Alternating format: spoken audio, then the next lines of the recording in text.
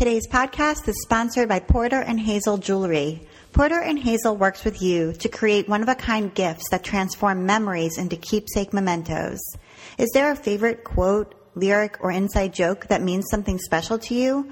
Have them engrave your words directly into their handmade leather jewelry so you don't just give any gift, you give the perfect gift. Check out their products at porterandhazel.com.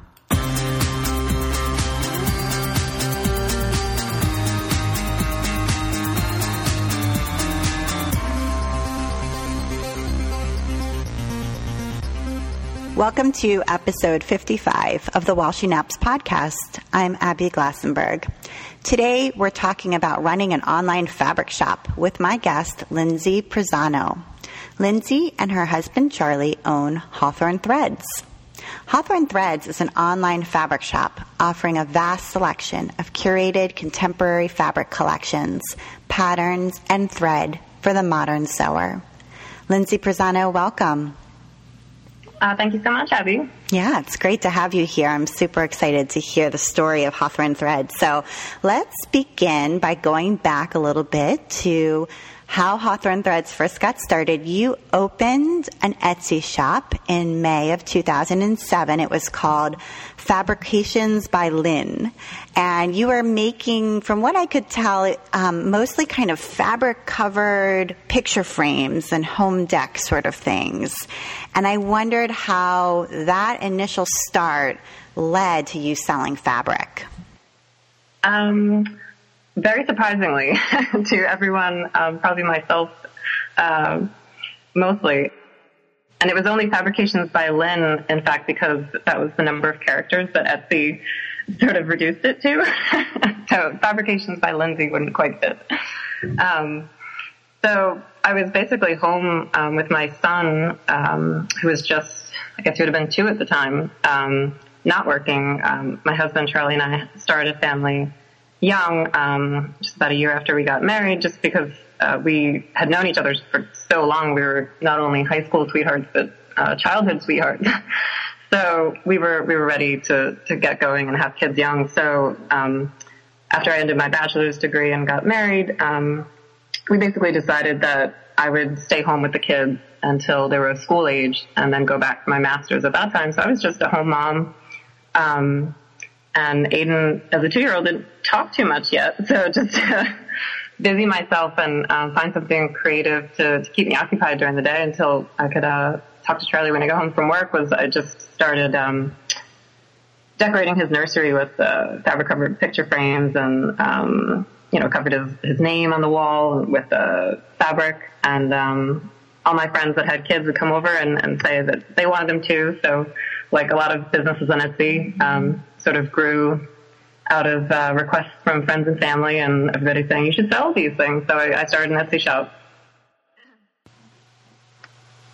Okay, so you started the Etsy shop and you were making these, selling them because people liked them and you liked making them. And that was sort of probably the first taste of having a business, right? Like the first time when you have customers and customer service and shipping and, right? Did it kind of give you a little bit of a taste of like entrepreneurship?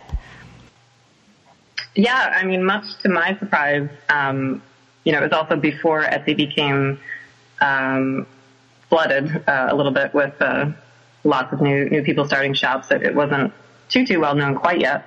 So I enjoyed some moderate success. And basically there was what I came to realize was a little bit of a hole in the online fabric industry because I would want to basically resell that same item several times rather than having to sort of reinvent the wheel each time and photograph it in beautiful lighting and do all that work that goes up into leading to a listing on Etsy.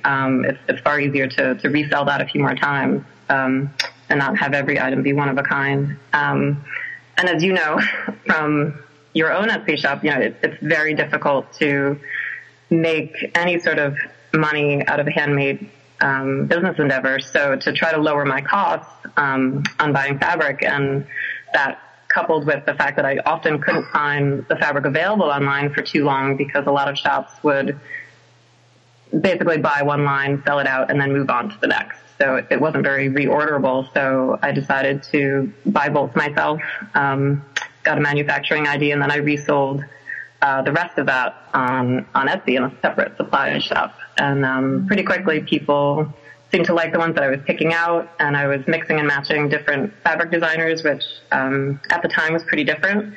I know that's not the case now. It was definitely more of the school of thought to just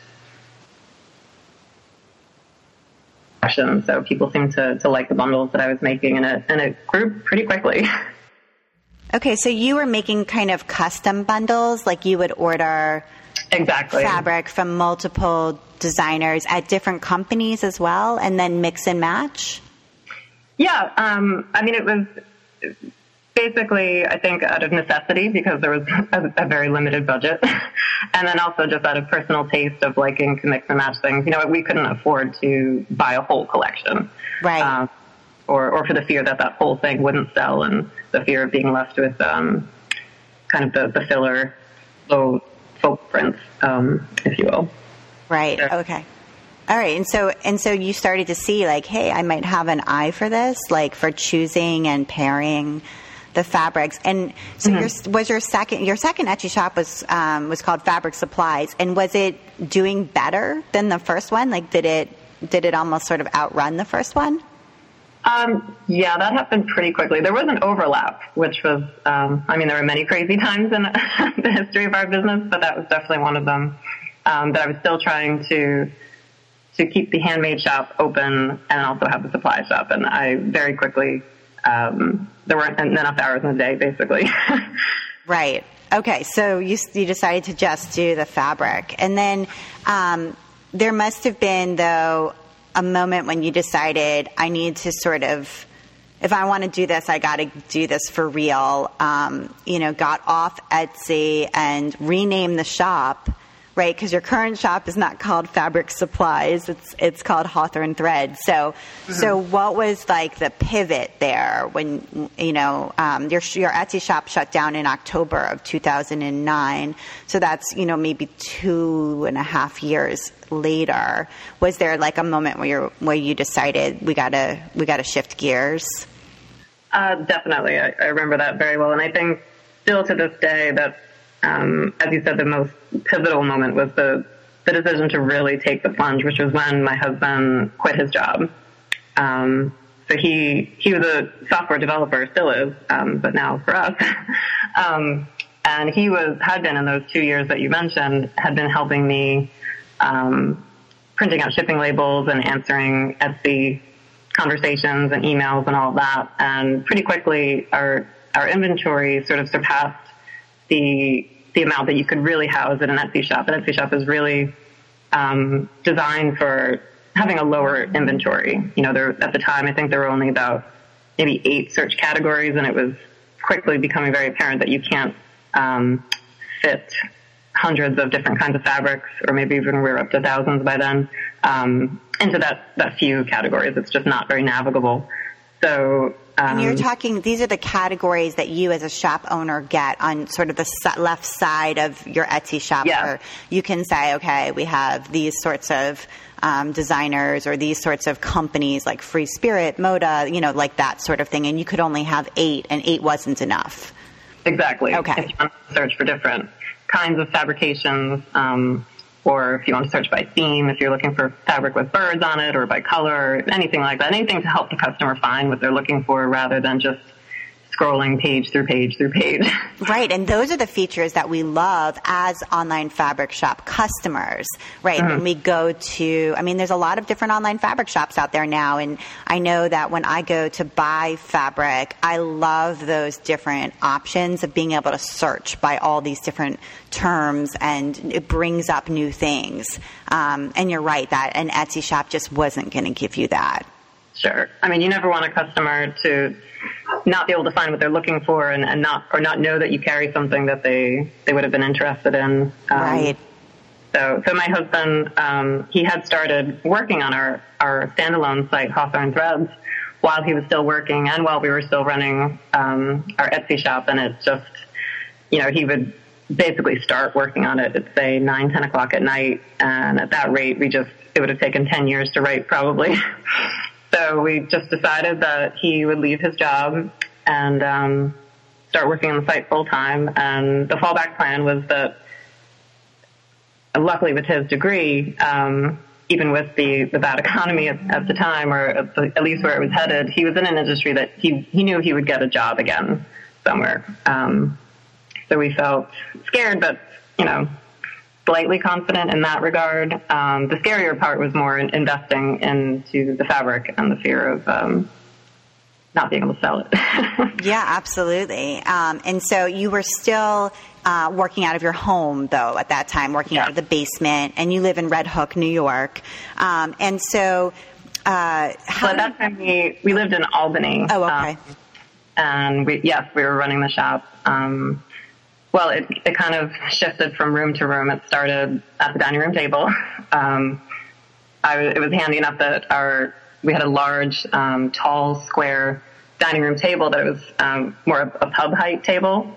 So it was perfect for cutting because I didn't have to bend over, but also where the panels, the seams in the wood were, they were at exactly half-yard increments. So in the beginning, I didn't even use any sort of a measuring tool other than the seam in the wood, which was kind of funny. That is funny. So it moved around and then sort of eventually landed in the basement, maybe because there was more space. Started taking over our home, and then we semi-finished our basement. It was a 1925 colonial, not very big. It was our first home, and it was definitely a basement. Right. But we made it. And okay. And then we moved to our space that we are in now in Red Hook, New York. And we moved to Rhinebeck, just one town over, in 2011. Okay. So, and when you moved there, is that when you chose to also move the business out of the house, or did you keep the business in the house for a period? Oh, no, we were very ready to have it out of the house. Okay. Have our lives back. I think our kids were ready to have it out of the house. In the beginning, we could only have done this business at the exact time that it happened, because our kids were so small. We couldn't do it now because they take so much more of your time, or a different kind of time, with sports activities and friend play dates and school. They used to nap a whole lot more in the beginning. I know it. Yeah. They would go to bed, quite a bit earlier. And we were also that much younger. So we kind of lived on coffee and little sleep for a long time. I would just cut in the basement till early hours of the morning sometimes.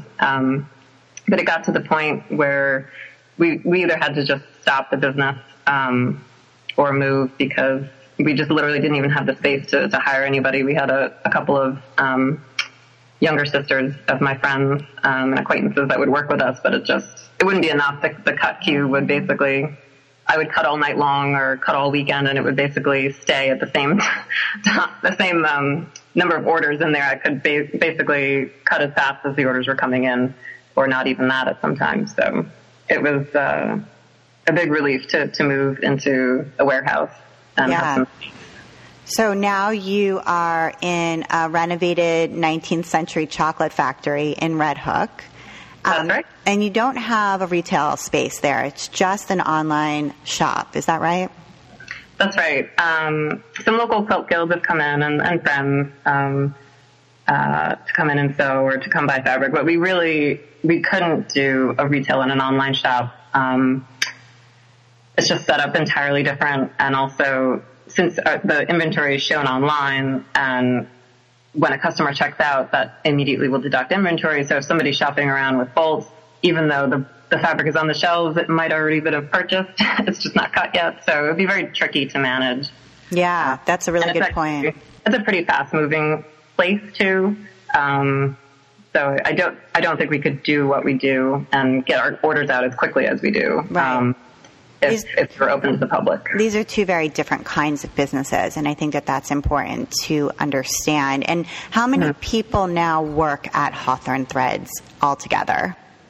We have about 30, including myself and Charlie. Okay. So that's a pretty good staff. Yeah, that's pretty amazing.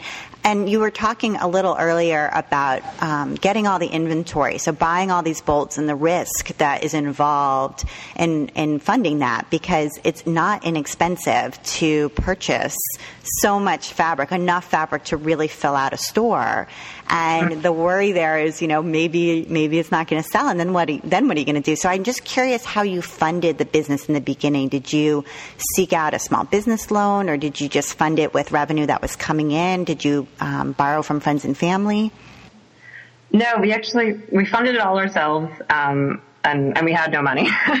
We were busy paying back our student loans and a mortgage, but pretty much we bought a little bit at a time in the beginning. I think my first order with Free Spirit might have been 8 bolts. And then I followed up maybe a couple weeks later with a 10-bolt order from Michael Miller. And we would put it just on a credit card. We got a separate business credit card. And pretty quickly, since we would pay it back, basically immediately, or as soon as we could at the time. I mean, now we still do the same practice today, and Charlie, that's the first thing he does in the morning is pay off all of our credit cards.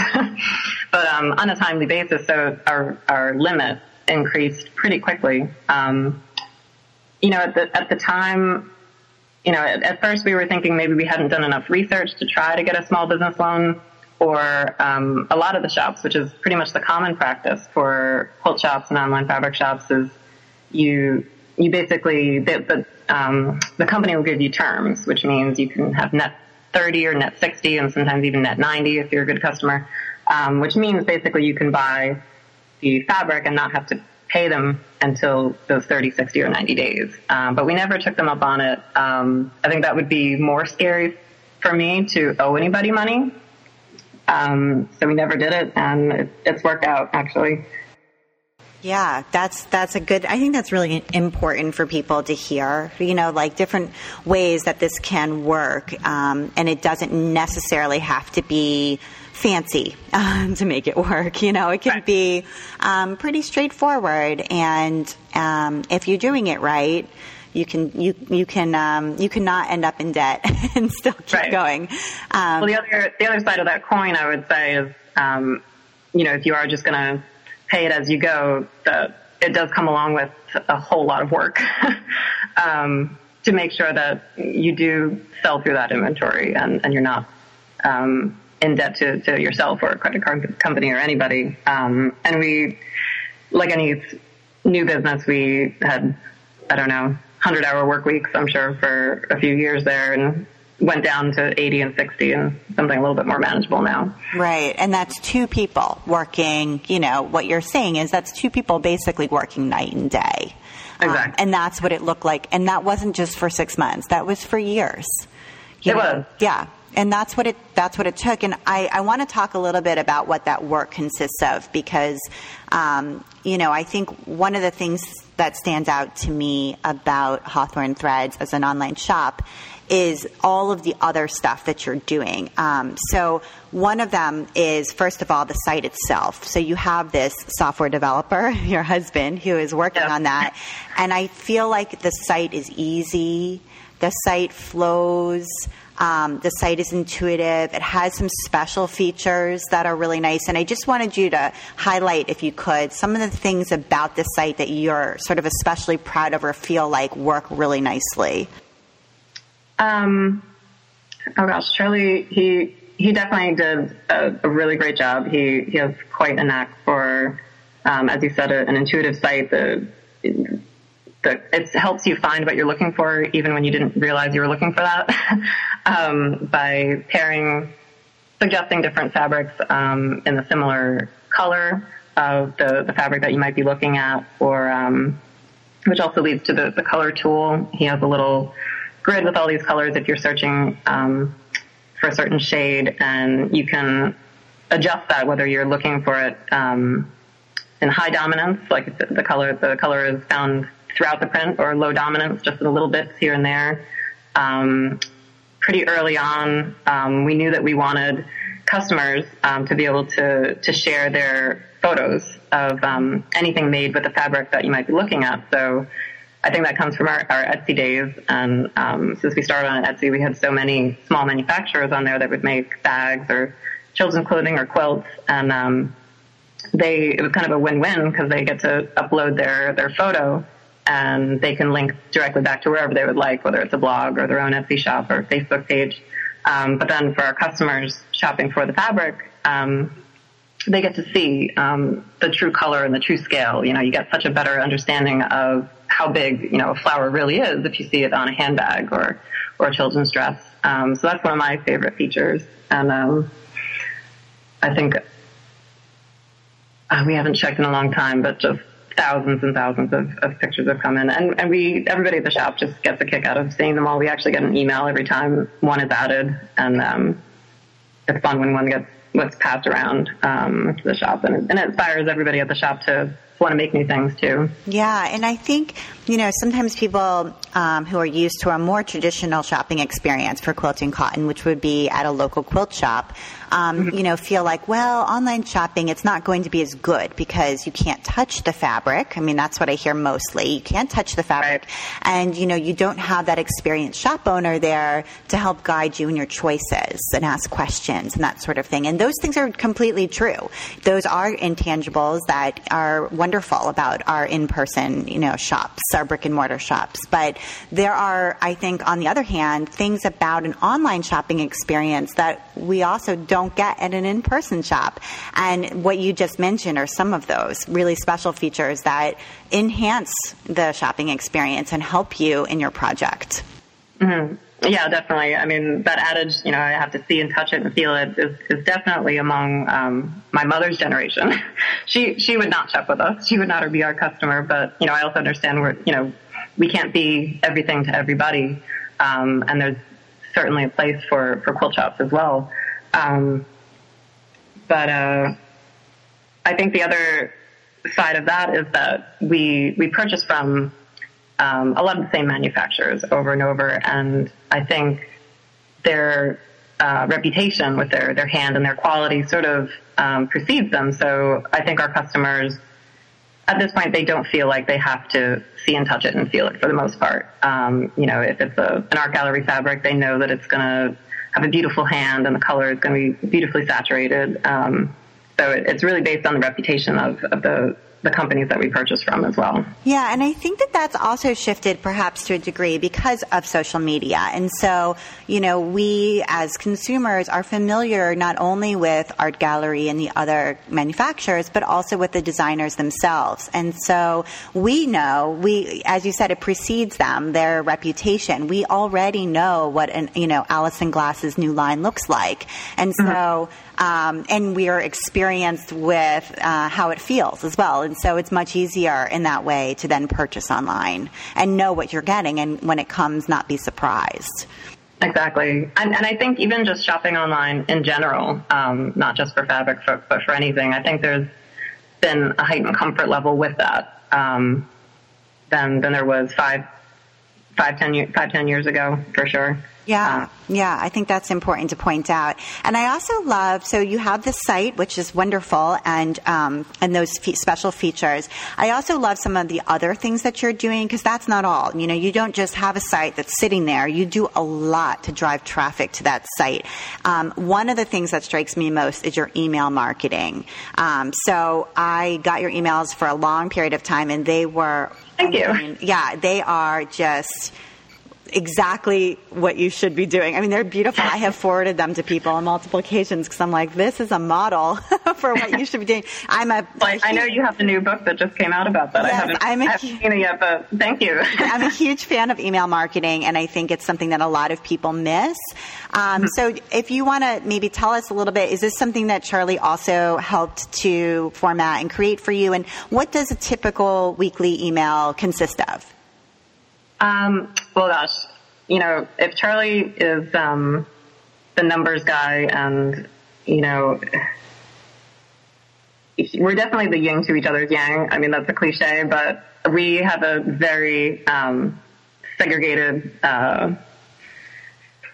set of abilities that we bring to the business. And they're very different. And I think Charlie even told me about a Harvard business case study that he read in college that basically said some of the most successful businesses were husband and wife teams with very different strengths. And that's exactly what we are. We have very polar opposite strengths. So he does the analytical, web design, accounting, numbers side, and I take care of which fabric collections we purchase. And very early on, I started doing the newsletter, and then shortly thereafter, I think the blog came along, and that's been the part that I have loved the most. I've always loved pattern design, but I come from more of a family of academics, from teachers to professors to speechwriters to authors. Words have always been very important to all of us, and not only that, but I've loved kind of figuring out the inspiration that all the designers that we've carried, what inspires them to make a line. And it's always been kind of fun for me to draw all these different parallels from poetry to art and music and see those influences and collections. And it's been kind of a game for me at times. And so I've always shared it in the online newsletters. And I think it's really resonated with people because those are experiences that everybody has. Everything is just connected in some way. It's all interdisciplinary, all these forms of art. And I really enjoy it. And I'm guessing that level of enjoyment comes off in a very honest way in the newsletter. And I think people have really enjoyed receiving them. Yeah, definitely. And there's a little contest at the bottom of each one. Yes, every newsletter, which goes out twice a week now, because we just get so many collections that it became too many to fit into one. So we do 2 a week, and each one has a giveaway, and each one is selected from that latest pool of entries. And it's open to international customers as well.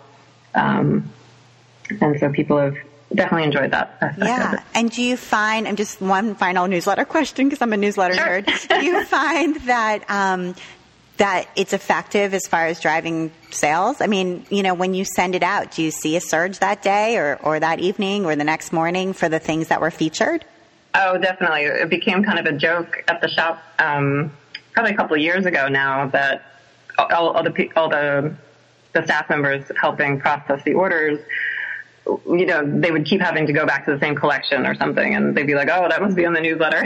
And after a while, we realized, wait a minute, we should be going over the newsletter after we send it out with the staff right then, rather than they see it a couple days later in their own email, or when they see it go up on the blog, just so they can actually set aside the collections that are in there on carts, so they don't have to continually be putting them back on and off the shelves all day long. They can just have them sitting next to the cutting table. So yes, there's an immediate influence from the newsletter to what sells. Right. And I also think that sending it twice a week, I mean, I think there's a lot of fear in the newsletter world regarding sending and oversending. I'm going to be spamming people, it's bothering them and everything else. But what you're saying is that you're writing something in there that does resonate with people, and people do enjoy getting, and and it's working. And so it's not spam if the people like being part of it and like entering the contest in each one, the twice weekly contest. So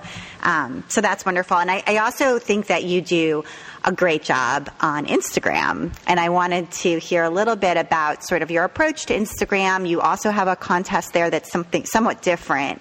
And so, do you do the Instagram, or do you have a staff member doing it? And what is the strategy there? I want to take a moment now to talk to our sponsor, Porter and Hazel. Hi, I'm Chris Johansson, and along with my wife, Jess, we are the co-owners of Porter and Hazel Custom Leather Jewelry. When did you first start working with leather? 2009.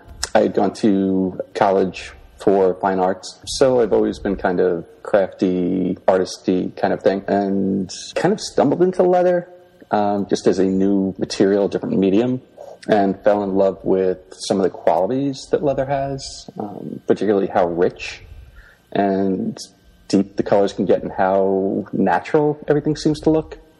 And what's your most popular product at Porter and Hazel right now? We do a lot of the wraps, the skinny wraps with custom wording on there. This way people can kind of, go go with either a private joke or, something really sweet, or they can go with an inspirational reminder. We've done a lot of different types of words and quotes to people. And these are like leather wrap bracelets. They're super cute. I love them. Oh, thank you. And you make wallets and leather tags for luggage. And keychains are popular too. Also doing belts now. And collars for cats and dogs. Yep. Thank you so much for sponsoring the show, Porter and Hazel. And now back to my conversation with Lindsay. I do the Instagram mostly. Another girl, Megan, that helps me with marketing, she'll do it from time to time, or I'll ask her. I'll have an idea of something to post, and I'll ask her to take a picture, and then I might write up the post if she sends me the picture. It's been a lot of fun. We were definitely late to the game on Instagram, I would say. I think we only started it maybe a year ago, or perhaps even less. Something kind of like podcasts that I'd heard all about, but hadn't really taken the time to research and be open to and make the time for it. And we're so glad we did, because it's just another way to get connected with customers and see what everybody's making.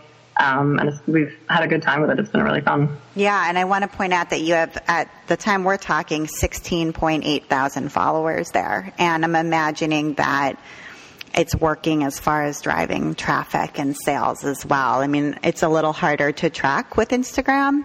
Sure. Unless on Facebook, you can get statistics because you have that direct link. Right. And are you, I didn't actually do any research on your Facebook. Is Facebook working for you? Definitely. You can see the metrics in there. Taking a look at Google Analytics has definitely been helpful at times, and you can set up goals within that. I'm not sure how familiar some of your listeners are to that, but you can tell where the traffic is coming from, and you can set up goals to see how many page views they do, and do they get to the checkout page, and how many of those people actually check out. So it's a really good way to check on the quality of the traffic for Facebook or blogs or anything like that. But there really isn't anything for Instagram right now, other than, as you say, your followers and the comments. But I think people just like getting that backstage view of things, and it's just another way to humanize the company and get to know people a little bit better and have them get to know us. So I think it can only be a good thing, even if there aren't any metrics for it. Yes, absolutely. And then you also, as you mentioned earlier, you have the blog, you post the newsletter on the blog, and then you do some other kinds of blog content. And do you still feel like blogging is relevant? I mean, I know there's all these other, ways to interact with your followers and your customers online. Does the blog remain important to you? I would love to be able to do it more, like anybody else. There's just not enough hours in the day sometimes. And yes, I think Instagram has become sort of shorthand for blogging in a way. So I think I'm seeing fewer in-depth blog posts from a lot of people, which isn't necessarily a bad thing, because sometimes that might precipitate more quality than quantity. I think there's a trend that sometimes people blog because they feel like they have to blog, or they're blogging because they're supposed to, because they've taken on sponsorships, and they might not be blogging about something that they are really inspired to blog about. So in a way that regression it could be almost a welcome thing, to take the salesiness out of things. That's a good point. Yeah, that's a really good point. I want to talk a little bit about one of your newer projects, which I think is incredibly exciting, which is that you're designing fabric and producing fabric, right at Hawthorne Threads, which is so interesting and neat and unusual, I feel like, for an online fabric shop. So you have a digital printer, and I actually visited Spoonflower a few months ago and got to see digital fabric printing in person, and it's really something else. And so it sounds like you have one of those digital printers that's been kind of tripped out to do fabric. and you're working with a designer to create the actual artwork, but you were very involved in choosing the motifs and the colors and that sort of thing. And so I just wanted to hear a little bit about like the story. How did it occur to you to decide to invest in this gigantic piece of equipment and learn? I mean, I know that there's a learning process involved. There's waste at the beginning when you're trying to figure it out. It's not always perfect from the get-go. And how is it working for you? I mean, do you find that you've got 4 collections, I think now? Are they doing nicely? I think we just released our 12th. Oh my gosh. I'm so off. I apologize. Okay. 12 collections. Wow.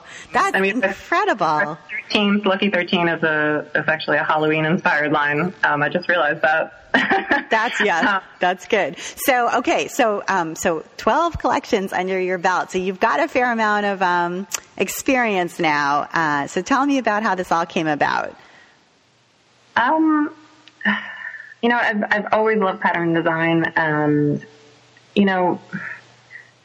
I think in retrospect, I've realized that I was missing out on a little bit more of the creative process. In the beginning, when we started our shop, I did take more time to sew and as you said, to blog and to share about the projects I was working on. And lately, my projects, they've become very sporadic, with long stretches in between sometimes, or more likely they'd turn into sewing projects that I do with my daughter, who is 8 and absolutely loves to sew. So, which is all well and good. Of course, she's going to far surpass my own skills pretty quickly, I think. So I hadn't been doing too much sewing that was for me. They'd turn into projects that I would do with her. So that would definitely change the direction of the project. And it's like all those things in our business, it just came about after a late night talking with Charlie, and we decided, we were going to try it. And, I have an in-house graphic designer that works with me. And, the concepts are mine, and, the coloring is mine. And then I have one other girl that helps me with that as well. But I really like the idea of telling a story, and just from beginning to end, the creative process of it, all down to naming the colors and naming the prints, to really make something that's this cohesive unit, then that of course people are going to just go ahead and break up and pull apart and make something entirely new out of it, which is even better actually. But it's been just really fun from the creative aspect. From the printing aspect, it's been quite a learning experience, I will say. And that has been Charlie's aspect of it. So I have more of the fun part of designing, which has worked fabulously. It's been a lot of fun, and there's been really no hiccups in that. And in fact, some people have remarked to us that our collections look a bit different than traditional screen printed methods, and I think there's a couple reasons for that. Like everything else, we came into this extremely naive and didn't know how things were done in the past. So just having different ways of doing things, or not knowing how things were done in the past, I think has opened up our creativity to just trying it in different ways, because we didn't know you could do it any other way. Yeah. So give me an example of sort of the naivety working in your favor, like a time when you were like, oh, we just did it this way. And then it turned out later, you're like, oh, wait, you were supposed to do something entirely different. Well, like how people will put patterns into repeat. There's very traditional methods, which are actually driven by the limitations of the screen printing process. They're limited to a certain size, and we could have a repeat, really, that's, as long as the roll of the fabric, if we really wanted to, just because the methodology of printing out is just different than the traditional screen. Like, you can only have a repeat as big as your screen, which is generally a 24-inch repeat is pretty much as big as you can get it. So if you're not limited to those constraints, or whether you're doing, I don't even know what the names of all of them are, like a half-drop repeat or anything like that, if you don't have those limitations from the get-go, you just have complete freedom of how you're going to put your different motifs in different places, and you can really often not even see a pattern because the repeat is so large. Wow. Yeah, that's really cool. And did you, so the printer itself, did you have to order this? Like, I know that at Spoonflower, the ones that they have that sound like the one that's similar to the one that you have, they ordered from Korea. Is that where yours came from? I believe so. Okay.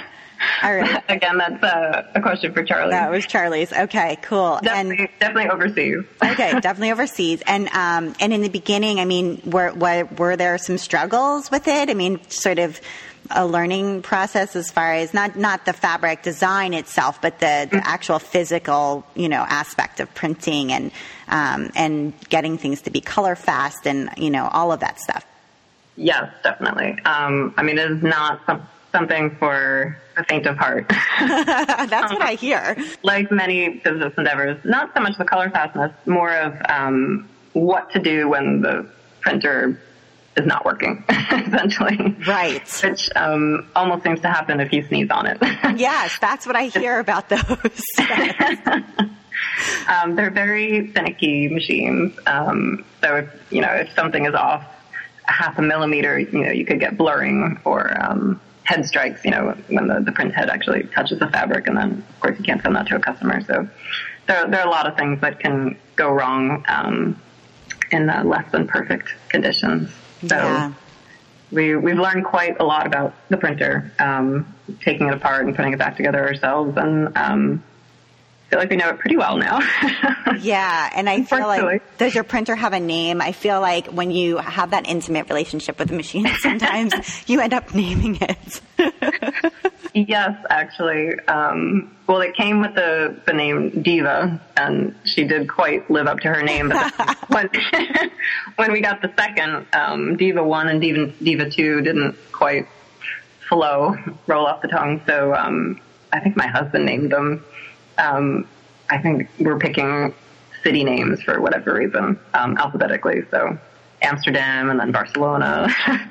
They're probably all going to be soccer names because my son is a huge international soccer fan. And it sounds like you've got plans for more printers. So that's exciting. Yeah. Good. That's so cool. And are customers digging it? I mean, are they like, cool, like this is super exclusive, fabric that only Hawthorne Threads has? Like you're not, producing for other shops or, it's not available elsewhere.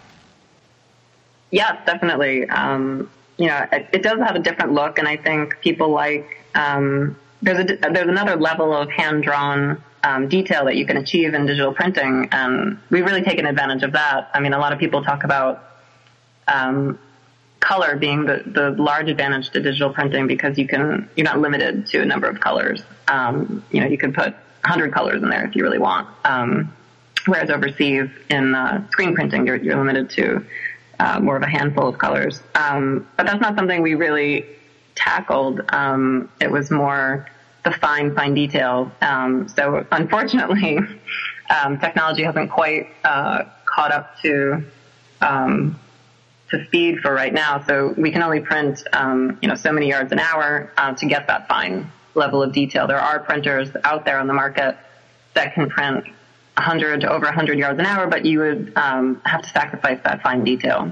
Mm-hmm. So actually, we're holding off on buying those very expensive, very fast printers just because we don't want to sacrifice that. So we're waiting and hoping that technology will catch up sooner rather than later, which generally is the case. Yeah, I hope it does too. I think that's it's such an exciting area for growth. And I mean, I don't know if I don't know of any other fabrics shops that are also digitally designing and printing their own fabrics. I mean, I think it's maybe they're out there and I don't know about them, but I think it's pretty rare.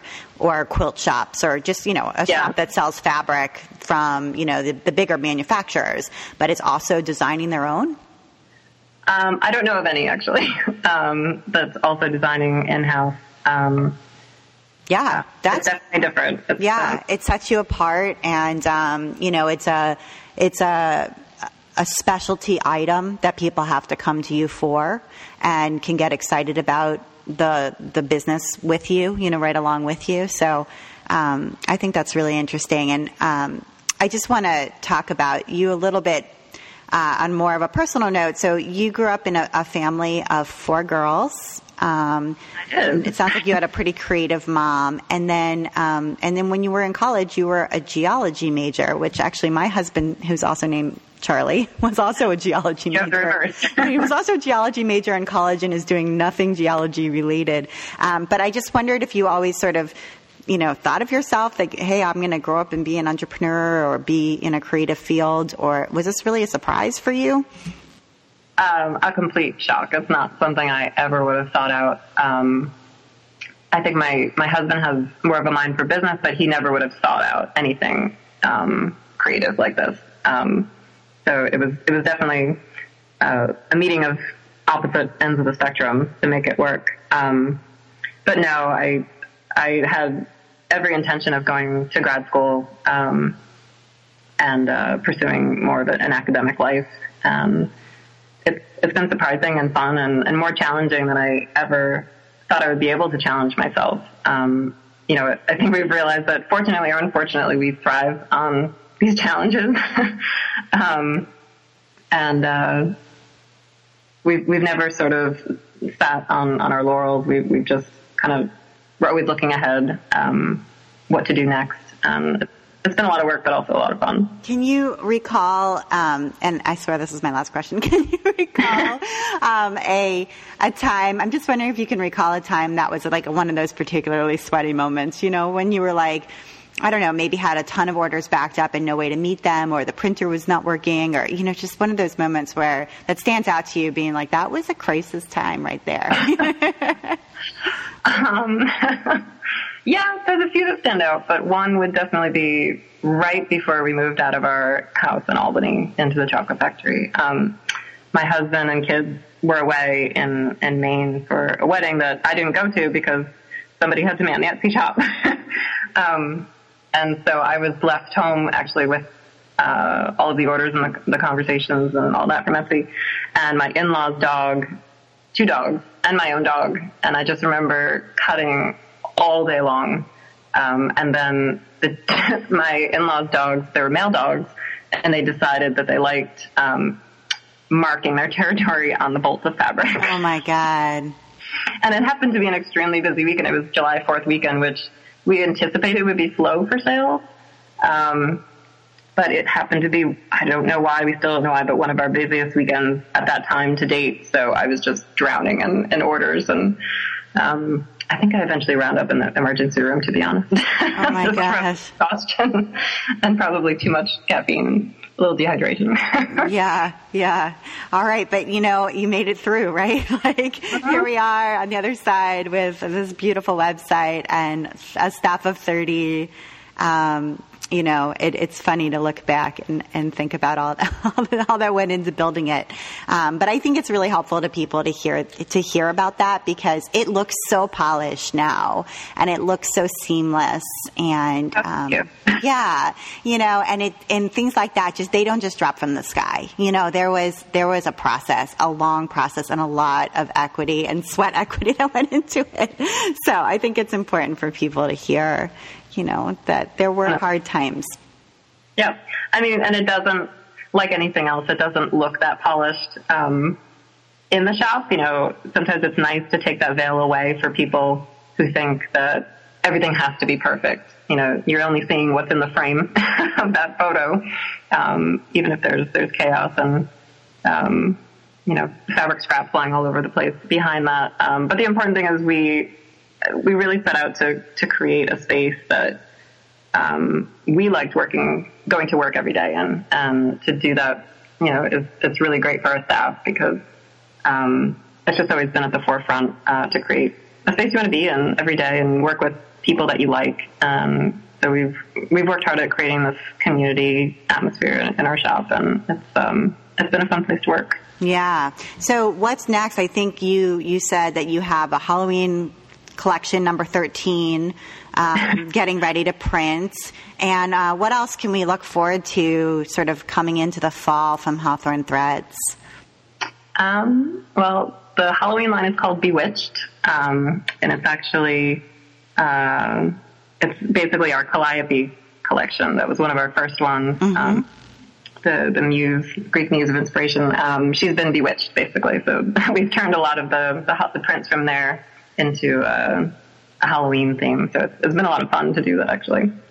And then the next one we're working on right now, I don't think we've had any sneak peeks at all on Instagram, but it's going to be called Rome, and it's centered around this really awesome bison, which didn't exactly come off as the greatest name for the collection, so it's kind of where the buffalo roam. I get it. Okay. Got it. Okay. It's a kind of a Western themed, but not in the tacky sense collection that we're really excited to work on next. All right. That's super. And you'll be at Quilt Market in the fall? We will. All right. Okay, cool. A couple of our staff members come with us. So, yeah, we'll definitely be there. Super. And so I want to make sure we get to some of your recommendations because you had a few really good ones. So we're going to start with the first one, which is Uppercase Magazine, of which I'm a huge fan as well. I'm not surprised. I love it. Actually, Mickey, the owner of Wyndham Fabrics, turned me on to this magazine, so I can't take the credit.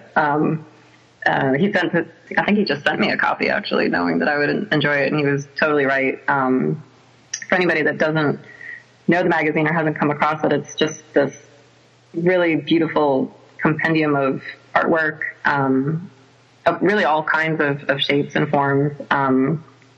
From one magazine that might be talking about typography or color theory, sometimes really esoteric things like, I think recently there was oil paintings of antique spoons. And then I think one of the earlier magazines was talking about the invention of the screw. Like just all kinds of things that you might never use in your everyday life, but it's displayed in a beautiful way that just you can't help but be inspired, and it's a really nice thing to just sit down and have a cup of coffee with. Yeah, and these are magazines that you're going to save. You're not going to pop this in the recycling when the new issue comes, like I do with some of my other magazines. I have my Uppercase magazines on my shelf in order, and so I love them, and they smell good too. I will mention. Am I right? I managed to do that. They do smell good. You're right. Right? Like you get it, and there's like this Uppercase smell. It's I don't know. It must be the ink or something, because it does smell good. Okay, so that's a good one. And Janine she's the editor, and she's wonderful as well. Okay, so I want to talk about something else you wanted to recommend, which is quilting over topographic maps. This sounds like a throwback to your geology training. Yeah, I think pretty literally I've just come full circle. I bought one of those typographic maps that was on a handkerchief a few years ago in Rocky Mountain National Park. I was there with my father, so I bought two. I figured I would maybe make something for him and myself out of it. And just recently had gotten around to it because my dad actually had a birthday, and he just closed on a new cabin pretty near to us where we live yesterday. So it was kind of a birthday housewarming gift. So I used it's a square handkerchief, and it's the topographic map of Rocky Mountain National Park. And I made it into a patchwork pillow. I just did like a simple log cabin patchwork design around it, and then added some tassels. But the really fun part was quilting over the trail that we were on in the park. Just as a really nice memento, and I definitely see a lot more of those in my future. I have another scarf that I bought in Death Valley, and that was the line that actually inspired our coyote collection. So now I can really come full circle there and use our coyote fabrics in a pillow or a quilt or a wall hanging with the Death Valley topographic map. So yeah, I recommend it. Yeah, that's such a neat idea and a neat way to keep and use those souvenirs that you're buying on these travels and actually have them out on the couch, where everybody can see them and use them all the time. Yeah, I don't know if anybody's done this before, but I posted on Instagram a couple days ago, and there was a really great response, because everybody at one time or another finds themselves at a national park, hopefully. So So I think it resonates with a lot of people and their childhood memories or the memories that they're making with their own children. So it's a really nice memento to make and keep. Yeah, that's lovely. Okay, and you have one final one, which is window shopping for weavings online. And I think if I'm right about what you mean by that, I think I do the same thing, because weaving has just totally come back, and it's amazing. And I've never done it, but I just watch it and see these beautiful weavings. And I follow a bunch of weavers now on Instagram because it's just so fun. So tell me a little bit about that. They're just gorgeous. I mean, I've looked to them a lot recently for just color and texture inspiration, and I've bought a couple of them, and I told myself I'm not allowed to buy anymore because I need to learn how to make them. It just looks like a whole lot of fun, and we have some big spaces on our walls that are just calling for one of those, and it's a fun way to play with color, in just a different art form, and texture too. Yeah. Yeah, because some of them, they have sort of loose yarns, in bunches kind of coming off of them in the middle or in the bottom, and it's just so textural as well as colorful and abstract. It's super abstract, so which I love. And it is kind of, it's like this throwback to the 70s, but it's really back again, and it's super mod now. Yeah, I mean, I could see my daughter getting into it with me as well, just because, as you say, you can touch it and feel it, and that lends itself really well to kids' activities. I definitely see her wanting to make some simple weavings, and I'm looking forward to it. Yeah, that's a good idea too. Well, Lindsay, it's been great talking with you. Thank you so much for taking the time to be on the While She Naps podcast.